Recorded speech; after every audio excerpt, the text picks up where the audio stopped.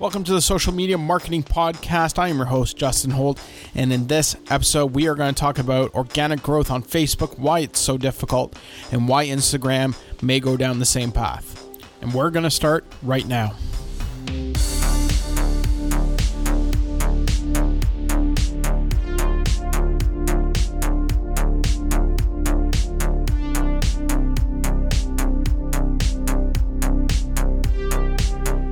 My name is Justin Holt. Thank you so much for stopping by. We're going to start with just a little bit of housekeeping right up front.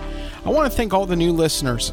Obviously, you're pretty much all new because I have one episode so far, and all I have done is sent my podcast out to the distribution groups like Apple Podcasts, Spotify, all that stuff.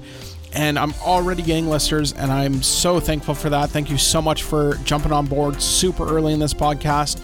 If you do enjoy this podcast, make sure to give us a rating on whatever platform you're on. That's going to help other people find this podcast.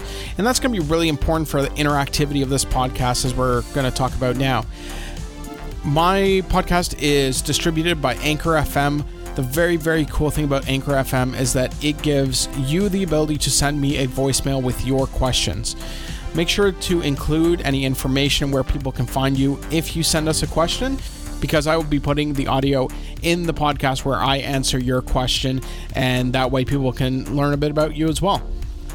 Now, instead of having the Anchor FM URL, I'm just going to create a short URL on my website. So it's going to be www.justholt.com/podcast. That is going to bring you directly to the Anchor FM audio section where you can send me a voice message. I'd really appreciate any feedback or any questions that you have about social media marketing. Okay, so like I said, today we're talking about organic growth using Instagram and Facebook, why Facebook just is not there for organic growth. We're going to talk about ways to get organic growth, and we're just going to fire through this as quickly as possible. So this may be a slightly shorter episode than what I would usually be doing, but this, I feel, is a very important topic to anyone who is in social media marketing. Why is Facebook terrible at organic growth? Facebook is really, really bad with organic growth, period. And the reason why is the algorithm, the way that it works. So if you have a business and you have a page, a business page, what happens is only 10% of anything you post, people will actually see in their newsfeed. And it may even be less than that. Nobody's actually sure the exact number, but it's a very, very low percentage of the people who are seeing your posts in their newsfeeds. Now, for obvious reasons, this is not a great way to get organic growth, because even if people are sharing that information or interacting with it, not enough ideal customers or people who are interested in what you're talking about are actually going to see what you're actually posting. So on Facebook, you really have to rely on pay-per-click, and that's because Facebook wants you to pay. This has been around for a long, long time, and it really stifles organic growth on Facebook. Yes, you can bring followers to Facebook by advertising, by linking customers to your website, telling customers in your store or in your restaurant that you have a Facebook, and you can bring followers that way. But in reality, the only people who are going to see what you're talking about are your absolute super fans, your super customers. So make sure when you're posting on Facebook that you're really just posting to them. And I wouldn't even necessarily do any real marketing on my Facebook page. I would just have a message that I want to get across. And it's a great place to remind them that you're not just a business, you're people who are behind the business. So like behind the scenes stuff is really good on Facebook. And a lot of that interaction kind of comes from that. Now, holding something like a contest on Facebook, yes, it will get you followers, but they're not going to be true followers. And if they don't like your posts or interact with your posts, they don't even see your posts at the end of the day. So it's just a waste of time and money that you put into having a contest that's really not going to help your business at the end of the day. Now, Instagram, even though owned by Facebook, is the complete opposite. It is completely organic growth driven, more than advertising in any way, shape, or form. It is unbelievably good at organic growth. The problem is the gentleman who is in charge of Instagram now is the guy who was in charge of Facebook's newsfeed. He's the one who put that original algorithm in place that only 10% will ever see what you post. And we're starting to see a little bit of that with Instagram. a couple years ago with the Instagram page, if not enough people interacted with your post early on, it would start not showing it to everybody in your subscriber list.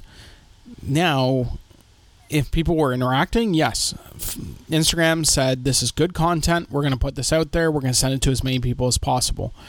And that's why sometimes you have a post that just flops and not much actually happens.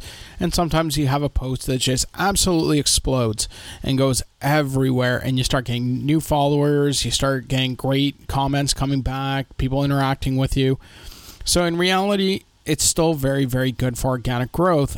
But what happens if it changes? I could see the change coming fairly soon.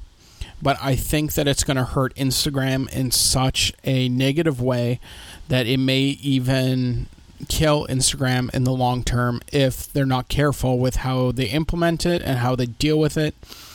They may say, look, if you want a business page, you have to be registered as a business page, and business pages are limited. But if you start limiting the general public who aren't going to pay to try and reach 100% of their own people, maybe a few more, then Instagram will legitimately die. Not enough people are seeing what they are posting. Now, on Instagram right now, if you are looking for organic growth, there's some obvious ways to do it, like going and find your competition, see who's following them, start interacting directly with those people. But another way to do it is with Instagram stories. Instagram stories right now is the hot button topic at Instagram. They're trying to push them out there just like they did when video came out, and they're really pushing video hard. What happens is if you have a Instagram story that people interact with and it's very, very popular among your followers, it will now show up on the Discover page. And if it shows up on the Discover page, it can blow up. And especially considering the spaces on the Discover page are right near the top where those Instagram stories show up, you can get literally thousands of followers on Instagram if you knock out a great Instagram story. As a business or as somebody interested in Instagram, I would say you should always, every 24 hours, have a new Instagram story running on your page. No questions asked, just always have something. One of the things I like to do is like an A/B comparison. So do you prefer this or this, red or blue, anything like that, where people can click on the I like the blue one or I like the red one. It's going to create a lot of interaction, and you'd be surprised at how many people think it's fun to just kind of choose one. It gives you some information back as well. So if it's actually something you're curious about, it's nice. I don't always do ones that I'm curious about. Sometimes I'm just doing it for the actual interactions. But as soon as you start getting a ton of interactions, there's a chance you're going to hit that Discover page. And if you hit that Discover page, that is thousands of followers very, very, very quickly. So how would you market on Instagram if it were to change? The same way you market on Facebook. The ad manager on Facebook actually controls both Instagram and Facebook because they are the same company. So a lot of the times, if you don't turn off Instagram, what it does is if you create an ad, it shows it on Instagram as a post and Instagram as a Instagram story, and they'll have the sponsor tag on it and whatnot. But you're able to reach a lot of people in both places. Now, you could say, I only want to do an Instagram story, and then have something like direct to a shopping cart. So if you're talking about a specific product, something like that, they work extremely well. And those things would continue to work extremely well until people got sick of Instagram because nobody's seeing their posts. Just remember, if you're looking to build a following, to use evergreen content. That means something that's not going to change in a long time, so that you can leave that ad out there so people can continue to see it. So stuff like if you're having a sale or something like that, I wouldn't use that necessarily, but I might have a customer's testimonial. I might have some interesting information that might help a customer who's looking to purchase whatever product. Something like that that can just always be there and constantly being shown to the users so that you know that they're seeing it, it's getting burned into their memory, and they're starting to learn who you are, and they're starting to learn what your brand is about. Now, pay-per-click on Facebook. Facebook's fairly self-explanatory. It is still the number one place to advertise to people. It is incredibly powerful. It's just so good at what it does.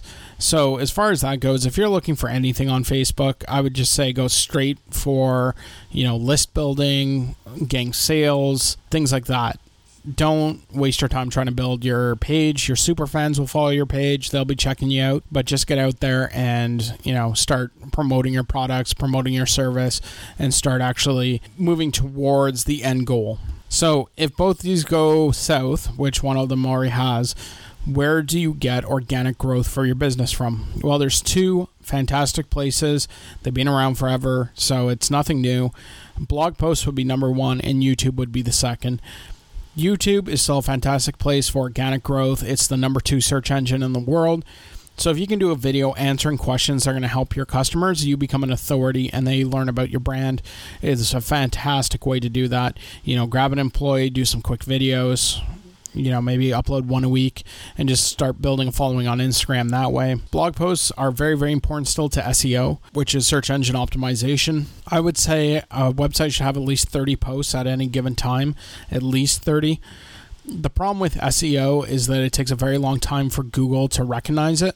So, for example, it may take you 3 months or 6 months to actually start seeing return on your articles that you've released. Now, if those articles are extremely well written, they have a lot of great information in them, they're written for the person, not for the keyword, and people are interested in reading it, what will happen is you'll get a ton of traffic over time, and it will be continual traffic. But if you don't have good content, it takes you 3 to 6 months to figure out, this article is not going to work for me.